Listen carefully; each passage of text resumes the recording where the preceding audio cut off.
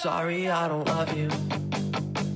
A phrase I've grown accustomed to. Cause with you something isn't wrong, something isn't wrong, something isn't right.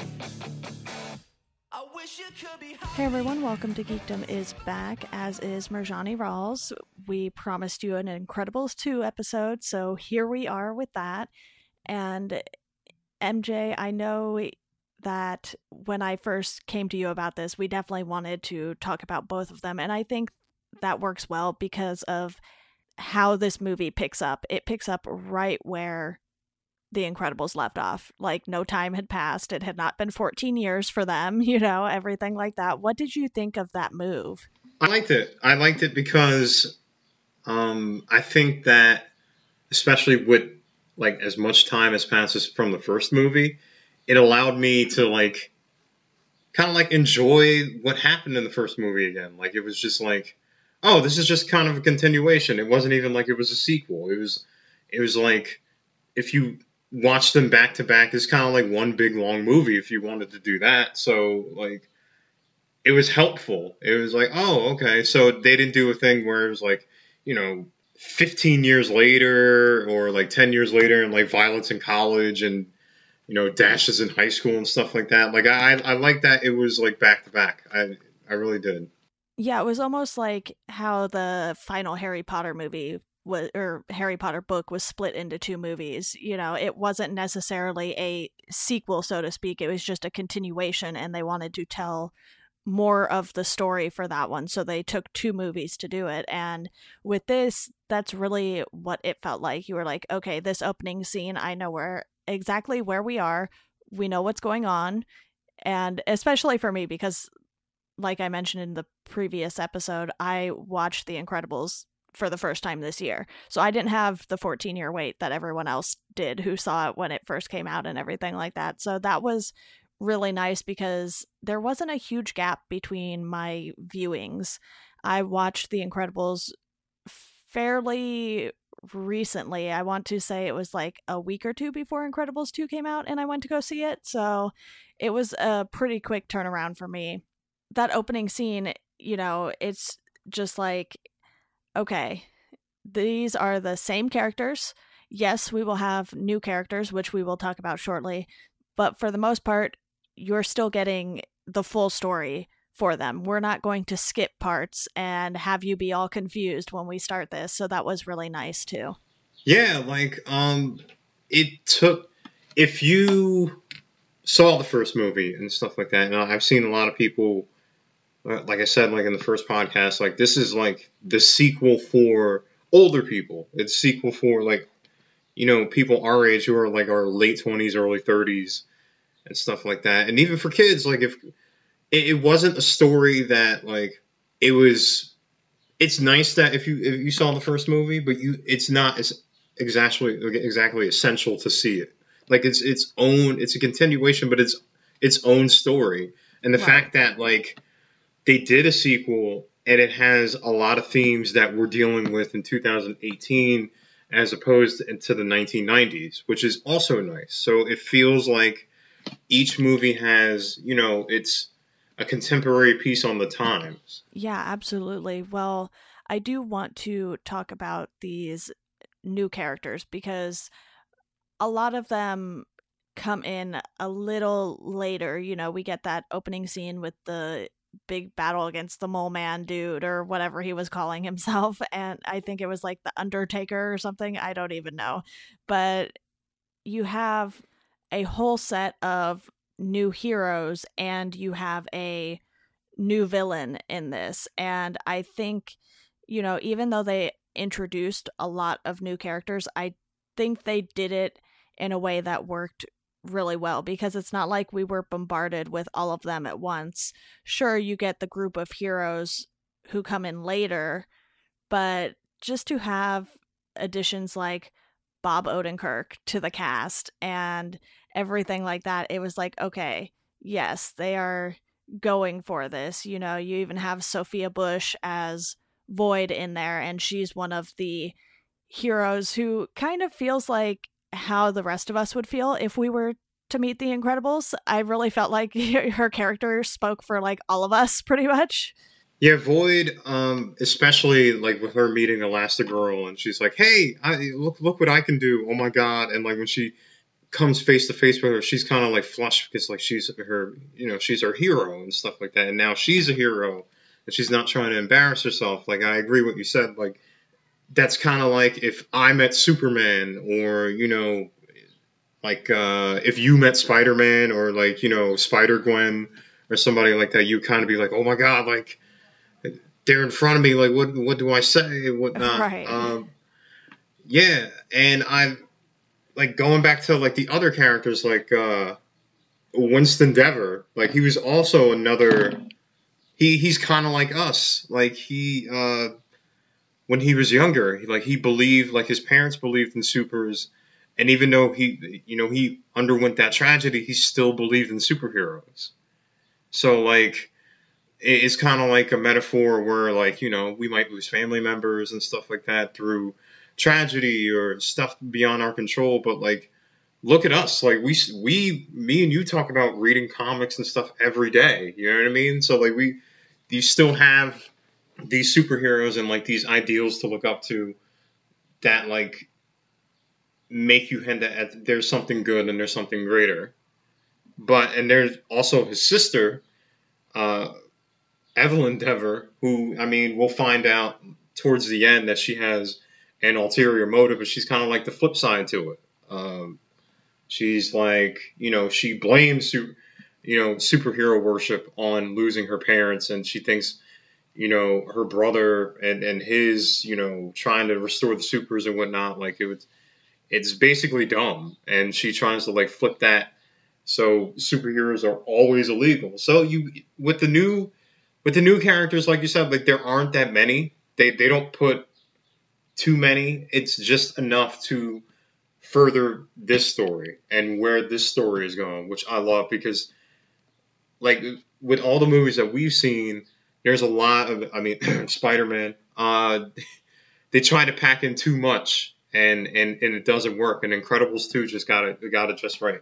Yeah, you mentioned Evelyn, so that kind of segues into talking about the use of villains in this movie because, as you mentioned, it takes a while, but eventually in the movie we get to the point where we know she does not feel the same way as her brother Winston. And, the first villain that we see is Screensaver or whatever ridiculous name they come up with for these villains. It's like very obvious, and it almost feels like they're not trying, but because it's Pixar, I'm willing to give them some leeway on that because, this is all fiction. It doesn't need to be some super cool, super realistic villain name because I guess we do have villains in real life, but not these kind of villains. So that's a whole different story. But to have the villain be under a mask is really interesting because we found out in The Incredibles who the villain was right away because he was like, don't you remember me? And then we get that flashback. And with this, the villain is hiding in the shadows and we don't get to figure it out right away. So I really like that they kind of string you along for a bit and then things start to come full circle and you're like, oh, okay, I see what's happening here. Well, I mean, I don't think like our pizza delivery men are like moonlighting as supervillains, even though I could be wrong. That's who the first instance of Screenslaver is. Okay, Screenslaver. Yeah, he's I thought it was Screensaver too, but then I'd like heard it. I'm like Screenslaver. All right, okay, I can buy that. But yeah, like what you mentioned, like everything kind of ties back to the first movie and everything. Like it seemed like every action had a reaction, kind of. So like with these new characters and whatnot, even though they're new, even though we're kind of learning about them, it's like, the Incredibles actions in the first movie going into the second movie, and especially with all the collateral damage that happened with the Underminer, they basically almost, well, it kind of wasn't their fault. I mean, like that whole big, drill thing, they couldn't really stop it, but they pretty much destroyed the city. So I don't know, like I felt for the Incredibles at some point in this movie. You know what I mean? Like you kind of like, you're like, oh man, like they just want to help, and like the regular humans are just like, nah, we got this, blah blah, we don't really need you, and they kind of like discard them, and it's like, oh, that's kind of sad and whatnot. But I'm sure we'll get into like what happens between Mr. and Mrs. Incredible, and that's a whole storyline within itself. Yeah, why don't we go ahead and just mention quickly some of our favorite moments from this movie before we dive into some more general discussion on it, because I really enjoyed myself while I was watching this. I don't think it was quite as good as the first one. It was pretty close though. So it was just one of those things where, a lot of sequels don't always do quite as well as that initial movie, because you can't really recreate that same feeling of meeting these characters for the first time. But we do get to meet some characters for the first time. And, I mentioned how Void reacts the same way all of us would react meeting our favorite superheroes. And I think I really like that character more when they had that scene together later where Elastigirl goes after Evelyn on the plane, and you see Void trying to soften her landing, and she's not getting it right at first, but she keeps trying because she's like, okay, my favorite person is falling from the sky at a very fast rate, and I need to figure out how to use my powers to do something good. No, Void Void is very entertaining because like we kind of touched on, like how would you react when like your hero is there? Like when your hero's like this known commodity and you're just kind of starting out. You don't really like have a handle on your powers yet. Like you're kind of like, all right, well if I mess this up, like they'll probably hate me forever. So like yeah, I understand. Like that was definitely a cool part to me. Like seeing like the apprenticeship kind of like Void and Elastigirl has. Like it wasn't like a true apprenticeship, but like it seemed like, oh, like it's like the new crop of superheroes, and the fact that like it was like women at the forefront, which was also pretty cool. Like I like that theme that happened throughout the Incredibles too, which I'm sure like we'll touch on when we go into a more general discussion. My favorite scene was definitely the scenes with Violet. Okay. And why do I keep on forgetting his name? Like her Dash? No, Violet and not her boyfriend, but like the guy. Oh, the kid. I can't recall his name either. I feel like it was something very generic, like Nick or something. It's man, I forget every time. Tony, yes. Tony. Okay, I was close. 4 letters. Because like she likes this dude, and like she goes up to him and she's like, hey, blah blah, like trying to explain herself. He's like, dude, I don't know you.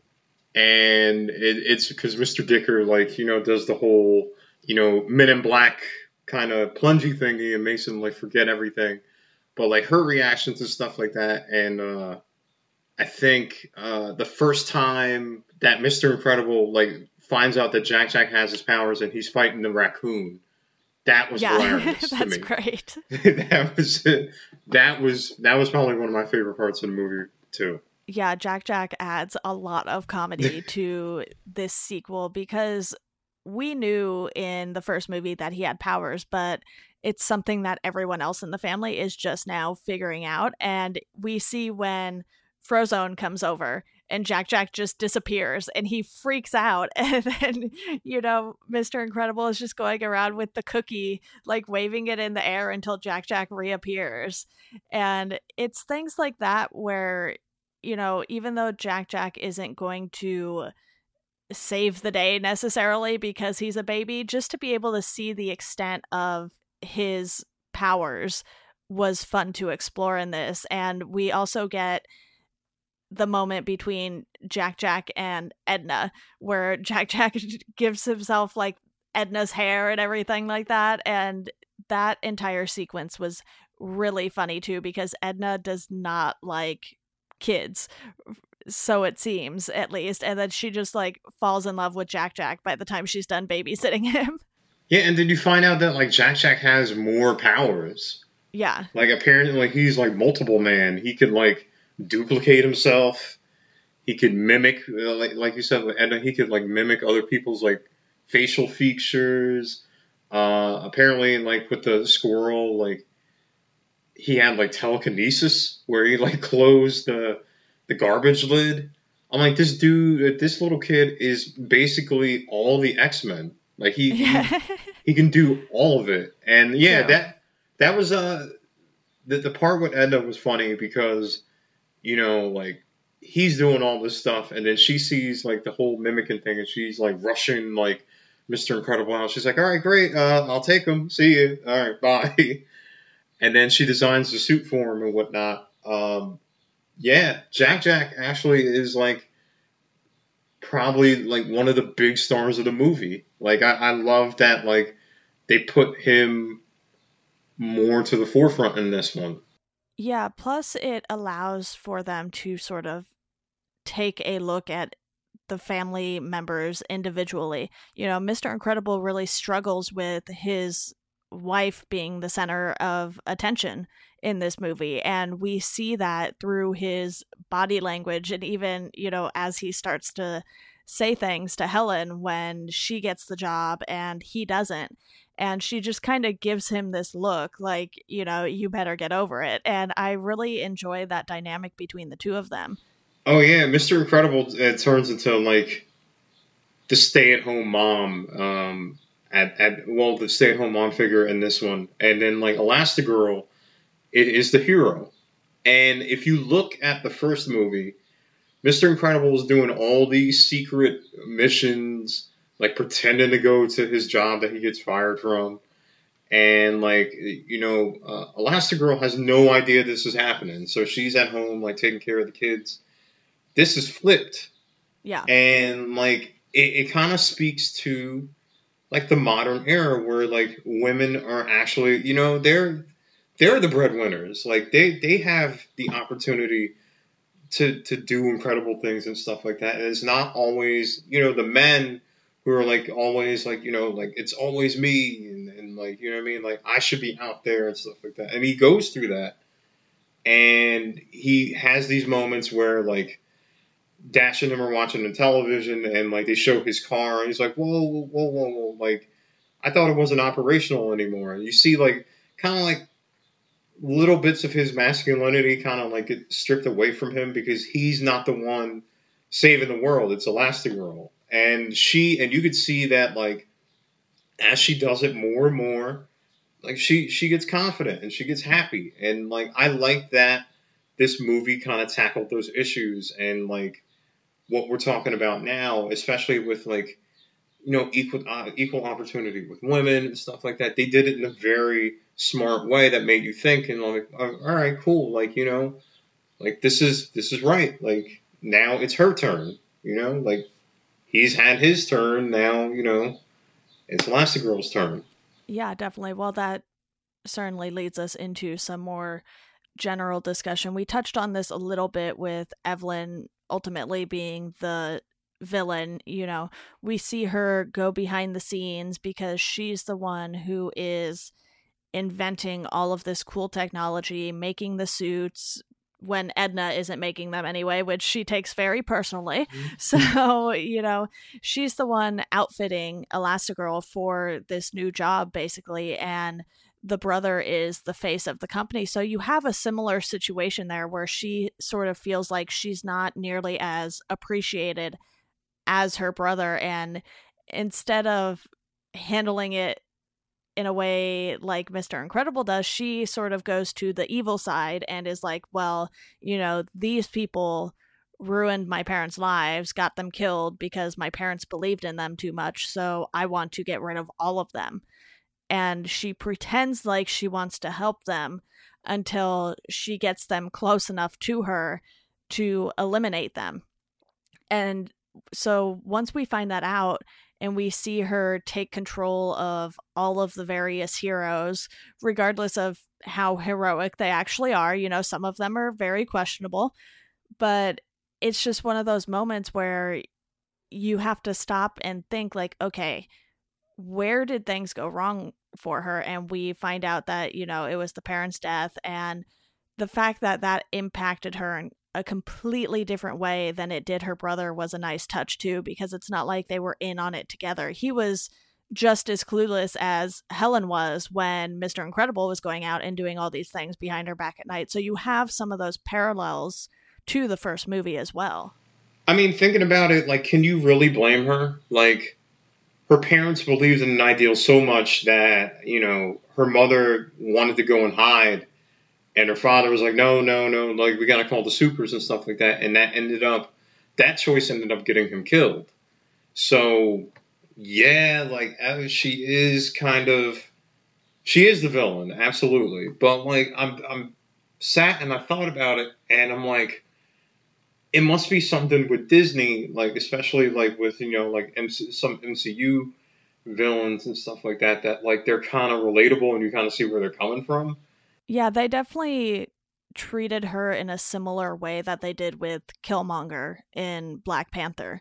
They were easy to relate to, and you could definitely understand where their anger and their emotions were coming from. Yeah, like, I was just kind of like, all right, well, the supers that he called, neither of them picked up because they were illegal. So, I mean, in that way, you kind of could blame regular humans because they made it illegal. But at the same time, the people that, like, her brother kind of, like, worships and loves and is trying to, like, restore their fruit, she had taken away from them because, indirectly because of them. So at some point, like, I'm like, all right, well, I kind of do level with her in a way. Like, she's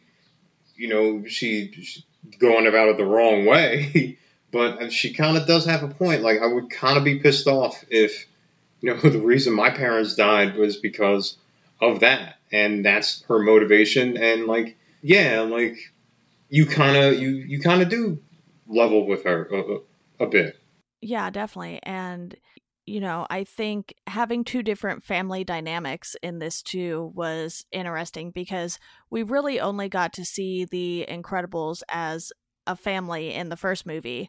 So to have them be in this second movie along with a brother and sister pairing and just showing how different these dynamics can be, or, how they seem on the surface level, but if you dig deeper, you'll find something different. I really enjoyed that as well because, we mentioned Mr. Incredible not being happy that he wasn't the one to get the job. So they went a little deeper in this movie with the characters, I think, because in the first one, it was really this fun family getaway almost to this island where they have to go save each other. So, we didn't dive quite as deep into the characters, I don't think, but because of how many characters they added, we didn't necessarily get that with all of the other heroes too. We get it a tiny bit with Void just because I think of the other group of heroes, she's the one who sort of has the biggest role and gets to evolve the most throughout the film, because she's this nervous wreck when we first see her because she's meeting Elastigirl, and then we see her really become the hero that she wants to be by the end of it. Well, you could kind of flip that on. It's funny because you can kind of flip that on its side with the first movie. So you have, Mr. Incredible, who had his fanboy syndrome, and his fandom actually turns him to being a villain. And with here, it's on the flip side where, with Mrs. Incredible and Void, she actually becomes the hero. And I like that, like, with the movies, they had this, like, mirror image thing going, because you see different parenting styles, right? So in the first movie, you have Mrs. Incredible tell the kids about, having secret identities and at first tell them not to use their powers, but then like telling them to be who they are. Then you have Mr. Incredible in this one, who kind of gets he definitely gets overwhelmed, especially with Violet's boy problems, Dash just being Dash, and his homework, because he's like what, and then Jack's powers, and like them realizing it, and I feel like that you can see through the character. He's like, oh, this is what Elastigirl has to deal with every day. Like, this is how she juggles it, and like you feel you're like, all right, well, Mr. Incredible has to learn to kind of be a regular person, and there's like this whole storyline that continues through the first and second movies where he struggles with that.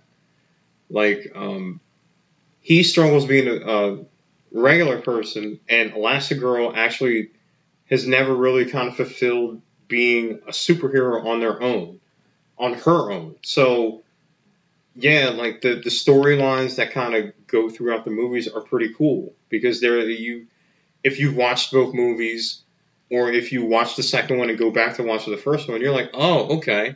Like, there's a lot of cause and effect. What did you think of how well this movie did in comparison to the first one? Because obviously the movie industry was very different even just 14 years ago.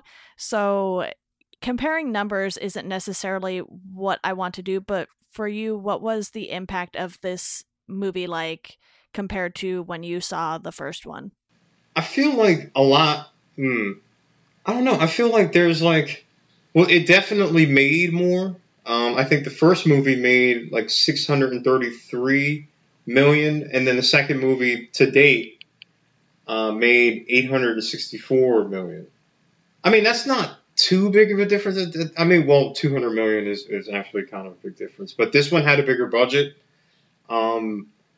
This one, I think what helped it is for nostalgic reasons. So you had a whole bunch of people who are our age looking forward to seeing it, and then you had kids. I think it would be, I mean, it's still a good movie, but I think that the nostalgia and the fact that it had like a whole subsection of older fans definitely helped it. If it was just kids and stuff like that, like we've seen like kid movies just do powerhouse numbers. Like, I think on a smaller scale, I think Hotel Transylvania 3 was like, I think the #1 movie or something like that this weekend, or something like that. Well, it did open against like Skyscraper and stuff like that. But I think, yeah, it definitely helped. It's just like Nickelodeon bringing back like Double Dare, or Rugrats recently and stuff like that. Older fans are going to watch it because they grew up with it, and then they probably have kids now, so they could show the kids. It's like a great family bonding experience, and it's just Disney hits this market out of the park every single time. Definitely, Disney definitely has an advantage when it comes to a lot of these big blockbuster movies, whether it's animated kids movies or animated movies that both kids and adults want to go see, which is a good majority of the Pixar movies, to be honest, or even just, owning Marvel and Lucasfilm. So to have Disney be at the top of the box office very frequently doesn't surprise anyone, but, obviously you have things like inflation even within the last 14 years and everything like that. So I would say the number of people who went to go see this probably roughly equals the same number of people who went to go see The Incredibles in theaters. Maybe a few more went to see it this time, but, some people aren't going to go see this if they haven't seen the first one, but as easy as it is to just go on iTunes or even YouTube or Amazon now and rent movies or buy movies, it's like people could sit down on their couch and have it to watch in minutes, if not seconds. No, you're right. In 2004, 3D and real 3D and Dolby Digital movie theaters weren't really that prevalent. Yeah. It definitely is now. So the ticket prices are way higher. So like I agree with you what you said about inflation. Like it probably is a little, just a little bit more, but then again, you're paying, 17, $18 a ticket depending on where you are and, if you have Movie Pass or Stubs Plus or whatnot. Like, so, yeah, you do have to take all of that into account. Yeah, you mentioned a scene earlier about Mr. Incredible having to help Dash with his homework, and that gives us the great line of why would they change math? And, it's one of those things where you could easily understand his frustration, because I'm sure if you and I went to go do pre-calc or calculus or some math that we possibly hated in high school, they might have different ways of doing it now. And, we weren't in high school all that long ago or even college. So it's just one of those things where it's like, why would this thing change? That's like changing science. We don't do that. Oh, don't give me like a pre-calc question right now. I wouldn't be able to do it. I wouldn't even be able to even wrap my head around even doing it right now. You'd be like, why are there letters in math? Just stop, please. Yeah, like quadratic equations and stuff like that. I can't even fathom like trying to do that right now. Like it would take me a while to even get back into that thought process. You gotta consider Mr. Incredible, all he knows is being a superhero. All he wants to know is being a superhero. So like him being a parent, this is kind of like a new world for him. And he's still struggling. It's like, well, look, no, this is what I am. Like I'm supposed to be out there like in my super suit, like fighting crime. But, he kind of tries to put that aside in order to, help his wife go her dream. And even though things go wrong, they're like, hey, do you want me to come back home? He's like, no, I got everything under control, when he doesn't. Like, he's got, by the third act, he's got a 5 o'clock shadow. He's calling people. He goes to Edna, of all people, to help. So, like, yeah, like this is a whole new world for him. You know what I mean? Like he doesn't really know, but it also speaks to society and stuff like that, where like, with a marriage and kind of like gender roles and whatnot, like you may not even know what like your spouse is going through. Like say like you have 2 kids and whatnot, like you can't even fathom, like if I work and you stay at home, like it's 2 different jobs, but they are jobs and they both aren't important. So I'm glad that like they kind of flipped the coins and like made you like see each parent in a different role. Yeah, that's something that's going to also appeal to the parents in the audience, because there are probably plenty of parents out there, and I know mine felt this way at some point, where it gets to a point where you just can't help the kids with homework anymore. And you're like, I don't know what's going on. So, you're kind of on your own thing. And he didn't do that to Dash. He sat there and tried to figure it out. But mind you, Dash is also only in maybe middle school. So, he's not so far advanced in math or anything to where it is calculus or something like that. And, there are plenty of people around who probably never had to take calculus, just because I don't know how long that's necessarily been a class offered in high school or whatnot. I know people who don't take it until like college or, whatever. And that's if you go to college too. Oh yeah, no, I told you. Like I don't even know what the curriculum in high school and stuff is now. Like we're so far removed from it. Like, you know what I mean? Like even stuff with like biology and whatnot, like I mean, I know like the basics and whatnot, but like you have to think about like most of the things that we learned in high school, like how much of that do we really apply to our lives now? You know what I mean? Like, yeah, like we're not like applying algebra and whatnot. Like, of course, like we do fractions and stuff like that. Like that's helpful and like multiplication and whatnot, but like, yeah, like it speaks to like that whole like generational divide. Like you have like dad and son. Like back in my day, it wasn't like that. Like, but well, now it is. Can you help me? But I've never seen this before. So like, yeah, like my parents like helped as best as they could, but like at some point they were like, you're on your own. Like, do you need help? Like, do you need like somebody to help you? Like maybe somebody. Yeah. So yeah, I get it. Pixar's just really great at having those moments for the adults and the kids who go see the movie too. So I think that's part of the appeal.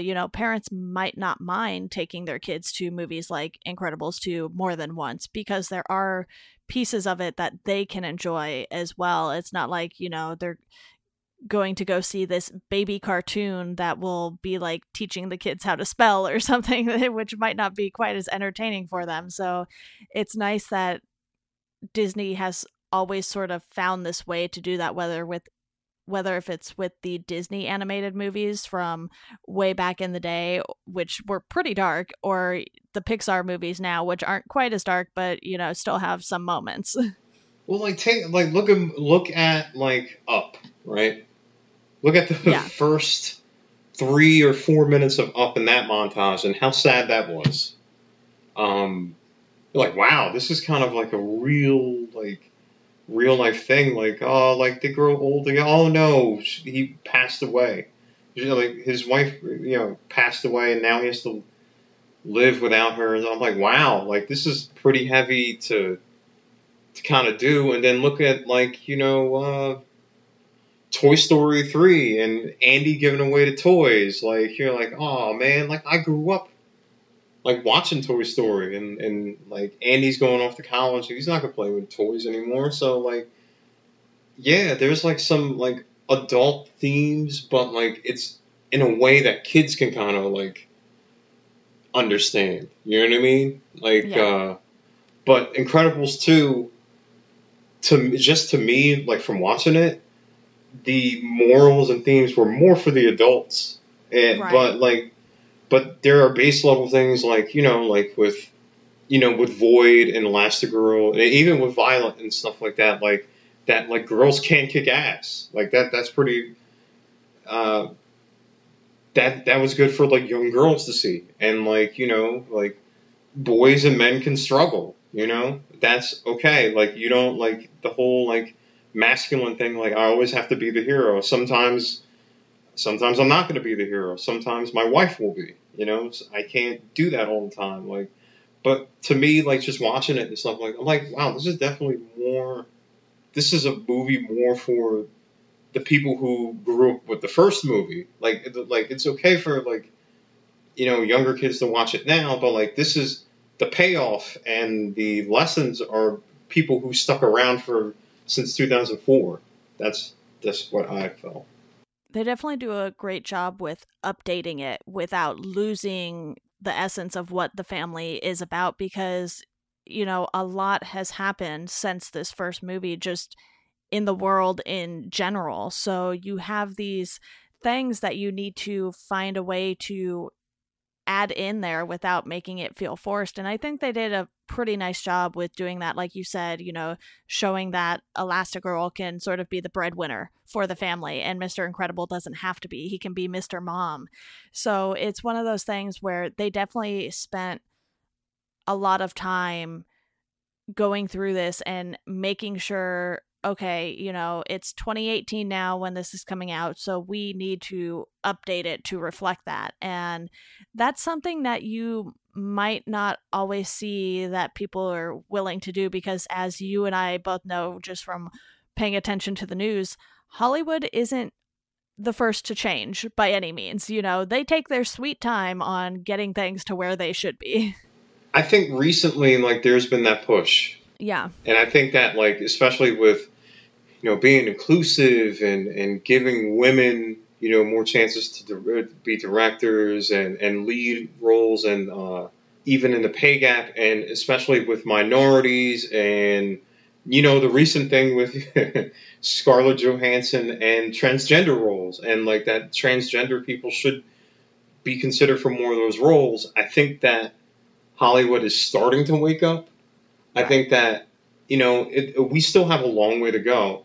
But I think that, Hollywood is starting to incorporate some of the things that we're talking about in a way that, like, there's always going to be those people who are against progress. There's always going to. But as you see in the box office, like with movies, like Incredibles 2, or a movie like in a different side of the spectrum, like Get Out, they're profitable because they speak to truth, and they speak in a way that, is kind of like universal, and that it's right. And it's just the right thing to do. And, like I feel like Pixar, especially with movies like Coco and stuff like that, and incorporating other, cultures and whatnot, like, I think that they have been getting it right. And I think they have been, like pooling on, everybody and bringing everybody into their universe, which is good. Absolutely. Well, is there anything we haven't touched on yet that you want to discuss before we wrap up here?